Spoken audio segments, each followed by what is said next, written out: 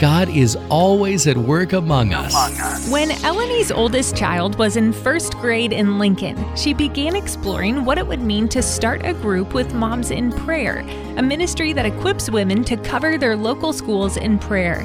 The message was so clear. All you need to start a Moms in Prayer group is one other mom. And they encourage people, if you don't know of another mom, to start praying for another mom. So that's exactly what Elenie did. There was a mom I had met at a playground, and she had mentioned going to church. And so I was like, maybe prayer is something that she would be interested in. And so I asked her, and she was, and that was who I prayed with that very first year. Over the last 8 years, Elenie has witnessed God answer prayers for children of moms in their group, for teachers, for peers and schools, and Elenie herself has been impacted through Moms in Prayer. In general, I tend to go to prayer sooner because it's become such a habit of praying about something when I'm stressed, going to prayer first instead of the last resort. Our children are forming a worldview, and if ever there was a time to pray for our kids, it's now.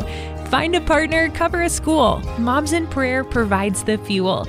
Learn more at mybridgeradio.net.